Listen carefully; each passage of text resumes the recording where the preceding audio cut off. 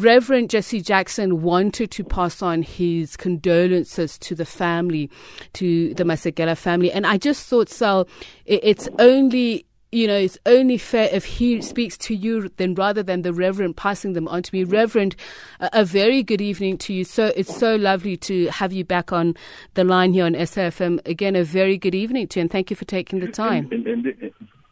Indeed. I feel honored. So, Rev, we've got Sal Masekela, Hugh Masekela's son on the line. I know you wanted to pass on your condolences to the family. God bless you, my son. Let me say that Hugh Masekela was a world-class musician, an anti-apartheid freedom fighter.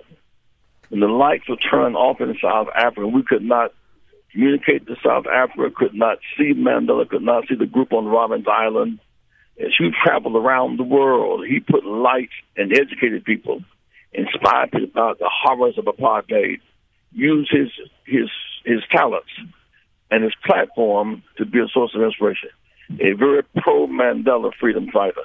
And our hearts rejoice in his life, his living, his legacy. And I miss him already as a friend, but that was none greater than Hugh Masekela. His contribution is legendary. And so give your family my warmest regards. Sal is actually on the line. Sal, would you like to speak to the Reverend? Yes, indeed. First of all, Reverend Jackson, thank you so much. It is an honor to receive that message from you and to hear you describe it in that way, that he was a light, and that was able to really make South Africa visible for people around the world. Is truly who he was. And, when he first came to America in the early 60s, one of the things that spoke to him the most was the civil rights struggle, to leave apartheid and to come to America and witness civil rights. And as you know, he did everything he could to be involved in that fight and in that struggle. At a time when there was not much coverage about South Africa, although we knew something was happening that was wrong. We knew a little bit about Winnie Mandela, some people to ease up, but between Levy and Bula and Hugh, and the role that Harry Belafonte played, having to get them a platform here in this country.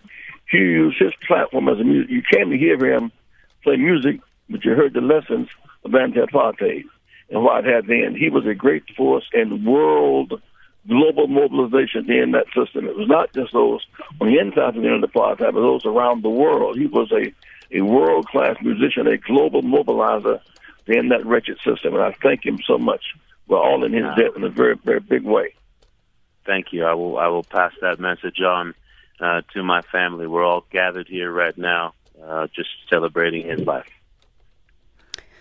Reverend, thank you so much. It's so lovely. God bless. Give them my regards, okay? Thank you. I will do that, Reverend Jackson. Thank you. And thank you so much, Sal. Thank you, Reverend Jesse Jackson, U.S. civil rights movement icon.